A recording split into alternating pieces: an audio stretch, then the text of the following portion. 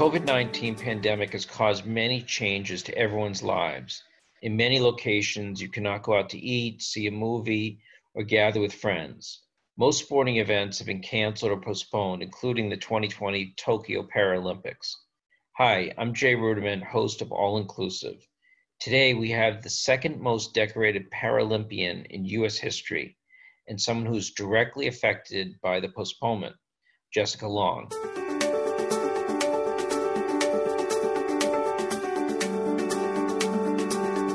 All Inclusive, a podcast on inclusion, innovation, and social justice with Jay Ruderman. Jessica, thank you for joining us on All Inclusive. You have had a very impressive life and a very successful athletic career. So maybe you can just start by telling us a little bit about your beginnings and your history and how you got into athletics. First, thanks for having me. I'm super excited to be a part of this and to share my story, which happens to be all the way back in Russia. I was born to a 16-year-old Russian girl, and due to a birth defect, she just wasn't able to take care of me. So she made a really difficult decision and decided to put me up for adoption in hopes that I would be adopted by a good family. And during this time, there was an American couple here in Baltimore who had 2 children, but were told that they couldn't have any more. So they looked into adoption, and when they saw a picture of me and another little boy in the same orphanage, they just knew we were the children they were meant to adopt. So my dad went to Russia in 1993, got me and the little boy, and named us Jessica and Joshua. And then it's pretty crazy and amazing how everything works out, because after we were adopted, they had 2 more little girls. So I'm one of 6 kids, really big family. I love it. I love being a part of such an incredible family dynamic. I was really, truly in such an incredible family unit. They didn't let my disability define me. I had incredible parents, Steve and Beth Long, who taught me to, if I fell down and I lost a prosthetic leg, to get back up. And I certainly had a lot of moments in my life that I really questioned why, why me? Why did I have to go back in for another surgery? And what they ended up finding out after I was adopted is that I was born with this birth defect called fibular hemimelia, which basically means I was missing all the bones in my lower legs. And they amputated a foot that I had on both of my legs with 3 toes, so I could wear the prosthetic legs. And that took about a 6-month decision whether or not to amputate this little foot, which I'm really glad they did, because I'm able to wear all sorts of different prosthetic legs. But I was a really active child. I wanted to be just like everyone else. My parents one time told me, there was a group of kids at my brother's baseball game, and they were going up and down this hill and just playing. And I saw the kids, and I just wanted to be like them. So I decided right then and there that I was going to try to walk up and down that hill. But for me and 2 prosthetics, that was really difficult, because anything that's not level, I would fall down, I would lose a leg. But I just always had this determination. And it really worked out when I joined a swim team and I started getting involved with that sport. You've obviously excelled at swimming. You are the second most decorated Paralympian of all time. Maybe talk a little bit about swimming and how you were drawn to swimming and how you became such an accomplished swimmer. For me, I was always a really active child. I think that goes back to all the surgeries I've had. Every time I grew, I had to get a surgery. And I think I really learned to appreciate just being active, right? Just being like a normal kid. So when I was really little, I would climb on top of refrigerator. I would jump around. I would do somersaults and flips. And my parents decided to get me involved in gymnastics. And over time, my parents were really afraid I would damage my knees in gymnastics with all the jumping. So they sat me down and they gave me an ultimatum, and they said, you can continue, but you have to wear your prosthetics. And I didn't really like my prosthetics at the time. They weren't as high tech as they are today. So we decided to try a new sport, and I had always loved to swim. It just seemed like the perfect fit. In swimming, in Paralympic swimming, you are not allowed to wear any form of prosthetic. And I think I love that about the sport, is that I'm able to take these 2 heavy prosthetic legs that I walk in every single day, and I just leave them on the edge of the pool, and I jump in, and I feel completely and totally just capable and strong and confident. And I think that's why I'm still swimming to this day. And so what do you attribute your success to? I mean, is it just, really hard work and determination and just staying with it for years? Do you have a natural athletic ability that has made you a great swimmer? Yeah, I think it's a combination. I think it comes within to set goals and to want to reach them. I think for sure being adopted from Russia and somewhat that desire to prove myself that I was worthy, that I was worth it, probably comes into play. I also think wanting to be just like the other kids and having a very visible difference on the swim teams that I've been a part of. I have been on swim teams that, I was the only girl missing legs, and they didn't treat me like that. They treated me like a friend and a competitor first. And I loved when I could beat these boys or girls with legs. And I just always worked on the details and the technique. And I think that really helped give me that edge. And what about other sports? Because you do many other sports, and are there sports that you like to do other than swimming, and there are things that you've excelled at other than swimming? I really love swimming. It takes a lot of my time, especially at this level. I like being creative. I definitely think when I'm not swimming, I like interior design. I like going to a coffee shop and writing and really inspiring the next generation for sure. And swimming has given me that platform. I don't know what sport I want to try next, but I would love to try triathlon. But for now, I'm just focusing on my swimming career.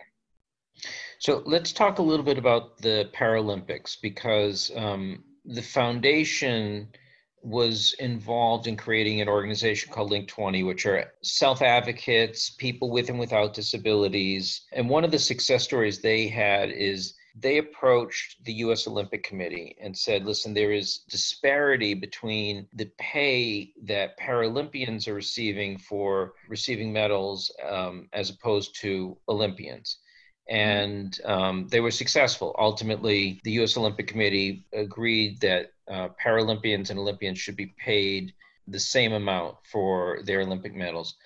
But the viewership for Paralympics is much less than the Olympics. And just give me your thoughts about being a Paralympian and competing and the tension between maybe the Olympics and the Paralympics and your thoughts on that. I think bottom line, we compete for Team USA. There should be no gap, and I was super excited to see that Operation Gold happened when it did. And of course, as an athlete, I can learn to appreciate where we're at. And I know the Ruderman family, you guys had a huge role in helping push that Operation Gold. But that's what, we need, that people who care and want this Paralympic movement to grow and to become even bigger. And I think here in the United States, we're still catching up, and I'm excited to see progress, and I hope to continue to help that. I remember being a little girl standing kind of in the corner, and we were at a media summit, which happens before every Olympic and Paralympic Games. And they invited maybe 3 Paralympic athletes, and then the rest, it was over a couple hundred Olympic athletes. And I was one of the Paralympic athletes. And I just remember looking over in the corner, and it was a whole bunch of swimmers. And I remember thinking, one day they're going to know who we are. Like, we're not going to ever have to explain what a Paralympic athlete is. And I'm super excited. I see it growing. I get excited for the next little boy or girl who happened to be born without an arm or a leg, or was born with CP, or had an accident, that they know that they can be an elite athlete. And I really think that as I've gotten older, that's become my motivation. I used to swim to win gold medals. Now I swim to prove to the next little boy or girl that they can do it too. You've won 23 Paralympic medals, 13 gold, 6 silver, and 4 bronze. You've competed in 4 Paralympics competitions in 2004, 2008, 2012, 2016. And I was really interested to find out that you were the youngest athlete on a U.S. Paralympic swim team in Athens, age 12. I didn't know someone could be a Paralympian at age 12, but that's quite impressive. You've also received the ESPN Best Female Athlete with a Disability, the ESPY Award in 2007, 2012, and 2013, and you were named Sports Illustrated among the best female athletes. In 2006 and 2011, named Disabled Swimmer of the Year by Swimming World magazine. Those accomplishments, in addition to be a member of the Forbes 30 under 30, with all of those accomplishments as an athlete, how have you taken that and used that celebrity to advocate for sport and for people with disabilities in sports? It's been really incredible to share my story. I think number one is sharing and just giving someone hope or an inspiration that they can do it. I know growing up, I had my own role models within the Paralympic movement. But I think one of the best things about sport is it teaches confidence. And I think growing up without legs, where you know you're different and you see it, you can't hide this insecurity. It's very helpful to be a part of something that builds that confidence. And ways that I try to give back and help is just here within my own community in Baltimore, whether that's speaking at different schools or coaching a swim team. I coached a swim team for 3 years. It was out of my comfort zone, but it was one of the biggest learning experiences in my swimming careers thus far. Paralympics, we do different things where we give back to the up and coming generation, where we go and we swim at these swim meets and we're there. We're just there to cheer on the athletes who are really scared and intimidated, and they don't even know how to approach their challenge or what they happen to be facing. But when they see the older generation, the veterans just coming up and talking to them, you can see this light and how excited they get and how they want to be not just an Olympic athlete, but they want to be a Paralympic athlete. And I think that for me, it is incredible. I remember there was one time I was at a swim meet and this dad came up with his daughter and said that she had just lost her leg from cancer. And that moment has been I will never forget this moment, that it was never really about winning gold medals. That yes, the gold medals are incredible and being a part of Team USA, but that moment where this little girl had this role model and hero really touched me in this way that, is probably why I'm still a part of this and aiming for my 5th Paralympics. And I think right now my job is still to keep swimming and to still keep proving that others can do it. But I get really excited for what's to come when this chapter of my life comes to an end, this swimming career, where I want to take it and where I want to see change even within the Paralympic movement. So is there much interaction between Olympians and Paralympians? Is there training together? Do you work on strategy together? Not as much as I would like. We actually are separate. So there's USA Swimming and we have our own NGB within Paralympics. So we don't do we don't do anything really together, which is a thing I would like to change. I would love to see us do more swim meets together. In other countries, they have meets together. They have their Olympic and Paralympic trials together. And that's something that I would love to see happen within my lifetime of swimming. But for me, when I was swimming in Paralympics, I would tell people, people would brag or say, oh my goodness, she's won some Paralympic medals or she's won Olympic medals. And someone would turn to me and say, oh my gosh, you're an Olympian. And I'd be like, well, yes, yeah. I mean, I'm a Paralympian. It's the same thing. And as soon as I said I was a Paralympic athlete, you could just tell that they went from like this respect to this amazing, like, oh my gosh, an Olympic athlete, to, oh, like, what's wrong with you? Like, or, oh, you're a Paralympic athlete. And that I always had this itch and this drive to prove that Paralympic athletes were elite athletes too. And I moved from the Olympic Training Center in Colorado to Baltimore in 2013. And I trained with Michael Phelps. I trained under Bob Bowman. I think that proved to me that, every day I had to give 110%, but just to compete or just to train with the Olympic athletes to prove that I never have to tell someone if I'm just as good as an Olympic athlete. I trained with them. I did the work that Michael Phelps did. We were teammates. Tell me what type of discrimination you faced in your life outside of sport, being a person with a disability, stigma that you've faced, how you've dealt with that stigma, how you've overcome it. I've had wonderful parents who, when I was growing up, they really taught me that kids were curious, and if they stared, that was okay. I always had a harder time when adults would stare and point. And something that I face on the daily, I would say, is just parking and handicap. People parking and handicap might have a heart disease. It could be an invisible disability. And for me, I park and handicap parking because I'm missing 2 legs. If it's warm out, I start to sweat. If it's snowing, if it's raining, these are all elements that I notice walking in 2 prosthetic legs. And I get a lot of pretty nasty comments, and that's not really cool. And I try to really remain calm or try to share, hey, like, I'm an amputee. That's kind of why I'm parking. And that's something that I would really love to change and just teach people that, you don't always see, you don't always know what's going on, and to not judge before you and you don't even need to really know. But that's one thing I face all the time. And even to the point where I've thought maybe I don't want to park in handicap because it can just be so exhausting. But I've decided that if I don't park and handicap, it's kind of giving into what they're saying. And I do need it. I just decided to just continue to talk and talk calmly and just say, hey, like, you don't know, that's okay. But I do park and handicap because I need it. You're listening to All Inclusive with Jay Ruderman. You can learn more. View the show notes and transcripts at rudermanfoundation.org/allinclusive. Please remember to subscribe, rate, and review us wherever you are listening. I mean, there's obviously a great deal of stigma about disability out there. Let me ask you something a little bit that you've been very outspoken on, which is an issue that's important. And Sports Illustrated, other publications have written about this, about cheating that goes on within the Paralympics and maybe athletes who are posing as Paralympians but are not truly disabled. I'm just curious as to your point of view on it. You know, going into the 2016 Rio Games, it was very evident it was going to happen. And I was kind of scared. I was 24. I was still learning my voice, learning that people would even listen, that I had a voice to begin with. It really was an issue back then. I mean, it's been an ongoing issue. It really started affecting my classification in the 2016 Games. What we're dealing with right now is just that the IPC hasn't really addressed it. Instead of acknowledging that there was an issue, that I understand, it's never going to be this perfect system. And it's really hard to classify so many different types of challenges or disabilities. I think there's different ways to be able to look at it. And the big picture is ruining Paralympics. I think ultimately it's ruining for the next generation to come up, because what will end up happening is, you'll have a person right now in my classification who's an S10, so 2 classes higher.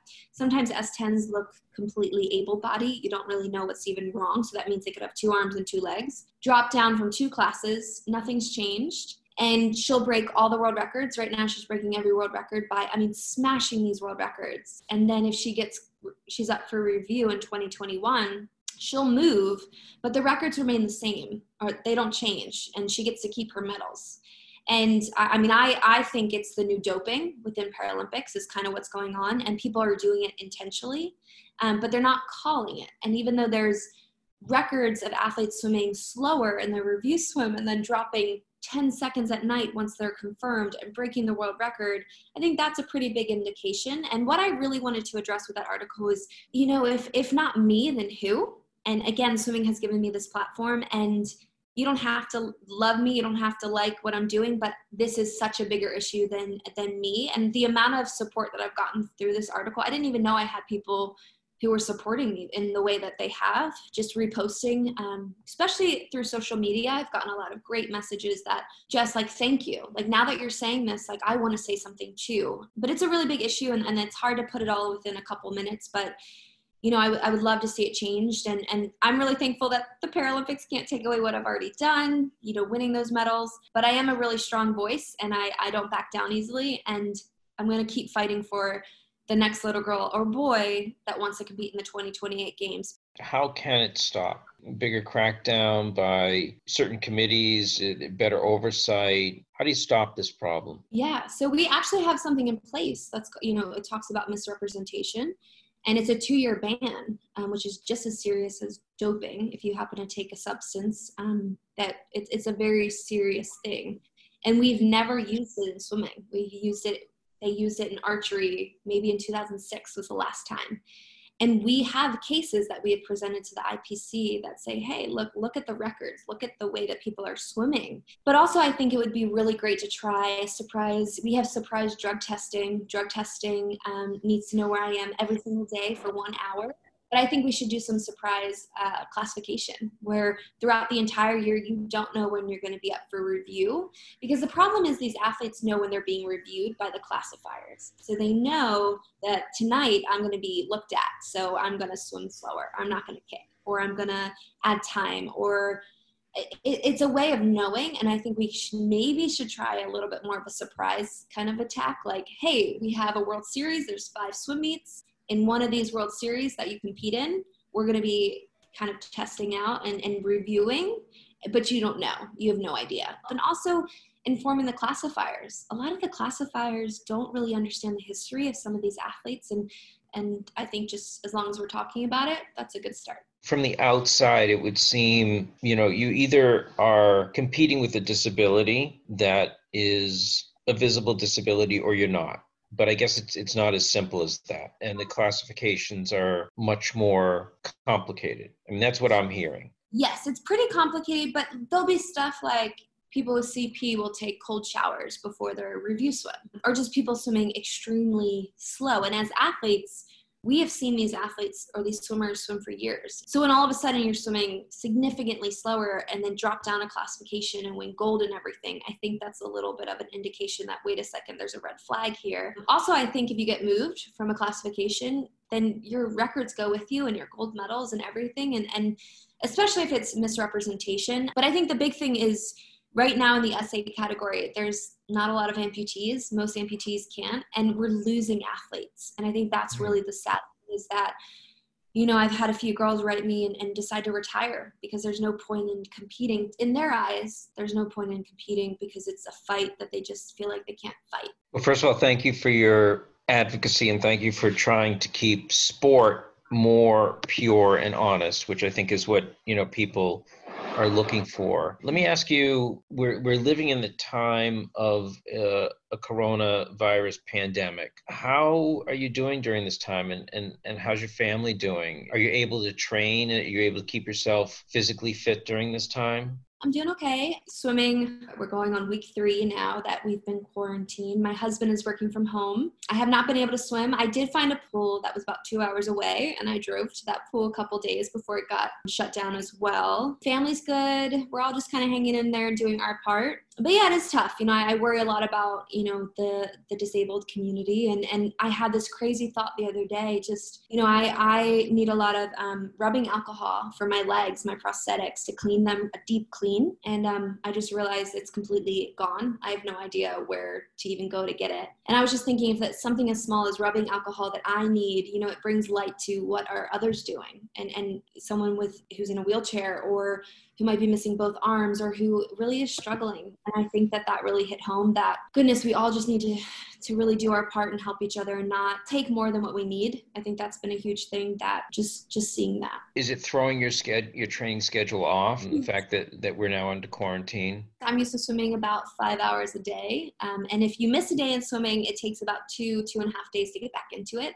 So right now it's been about 3 weeks since I've really been able to swim. So I'm trying to do my best to do home workouts, stay mentally strong, taking care of my mental health as well as my physical, and just trying to stay in a routine. I think that's been the best thing for me. What is your recommendations for people who are at home to keep themselves active? Like what should they be doing? I mean, in terms of physical and mental health. I think journaling is incredible. I think if you can just write your thoughts, we all have cell phones these days, even just going to your notes and writing kind of how you're feeling that day, what you're grateful for, what you want to work on. And I think just understanding that you don't have to be an Olympic athlete training, right? You can do abs, 15 minutes. And there are so many amazing websites. YouTube is incredible. There's so many things that you can do online and find these quick little workouts just to get your heart rate up. And I think that really, exercise really helps with even the mental health and just feeling better, just feeling more alive or awake. And I notice that if I feel sluggish, as soon as I do a little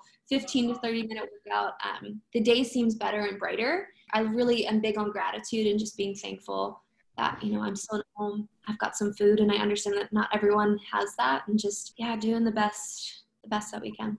Most people in this world will never win a gold medal. What does it feel like to win the medal, to represent your country? In that moment when you're standing up there and you're hearing your national anthem, it's like not even about that moment. It's so crazy. It's about the coaches or your coach who pushed you on that practice that you fought him or you didn't want to do it, or your parents for all those years of driving you back and forth to swim practice with other kids. My parents had 6 kids, and they found a way to drive me morning and night to swim practice. And your friends and your supporters and your sponsors, it's every single person who believed in you. And it's like, this moment is for all of us. It's everyone who believed in me. Yes, I'm standing here with this gold medal.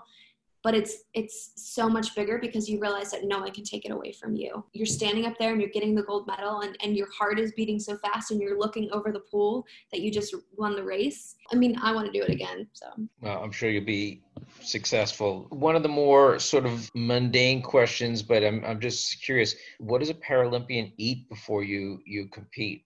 Yeah, it's a lot of pasta, but it's not too much pasta. A lot of fruits and veggies, protein. If anything, it's eating every couple hours to make sure that our body is constantly burning the fuel, but just being the healthiest that you can be. And that means sleeping a lot and recovery and staying strong. And at the same time, you're putting in so much work in the pool that you feel it if you're eating bad stuff. But I do allow myself to eat like sushi. I would say sushi is probably like the worst thing I eat. So when you're training, how many calories a day are you consuming? It's not as many. It's good calories. I would say probably around 3,000, 3,500 in heavy training, which I'm probably swimming about 50 miles 6 days. So I swim a lot. It's just the preparation takes a long time. In 2014, in the Sochi Olympics, the Winter Olympics, you were a commentator for NBC. What was that like? And maybe, once your career is over, what are your plans? I mean, is that something you're looking to get into more? Yeah, that was a pretty incredible experience. When these crazy opportunities come up, I've always wanted to just say yes to them. I want to try new things. I want to get out of my comfort zone. And that was definitely something that was really out of my comfort zone. I don't know if many people knew this, but 2 months prior to going there to commentate, I just met my birth family in Russia. So I had just been back to Russia and then commentated for the Sochi Games. So it was kind of cool how it all kind of played a role. But it was hard. It was so hard to be behind the camera and to ask the questions and to think ahead. And if they answered the question or, within the question, and it was my next question to ask, how do you, come up with the next question? And I loved it. It was hard, but I like doing hard things, and something I really would love to do and get more into. I like watching different YouTube clippings and just trying to learn body language and how to hold and just learning the best that I can. And again, right now I'm still swimming. And now that Tokyo has pushed back another year, got some extra time, still training. But once swimming is done, and I don't know what that could look like. I don't know. I have this weird goal and desire to end my career in LA in 2028, but that's another 8 years. So we'll see if maybe I'll commentate that games. But for now, I still love swimming. I still, it's been really great. But I love motivational speaking or just being a life coach type thing. I think people really need hope and encouragement and teaching, how to be number one in the world or number one at what you're doing. I love talking about those topics or giving back to the community. And especially my heart is within the disabled community for sure. I know firsthand what that's like to feel different and to just be different, but to also learn that, we were born to stand out and there's a reason. And that is really exciting to me.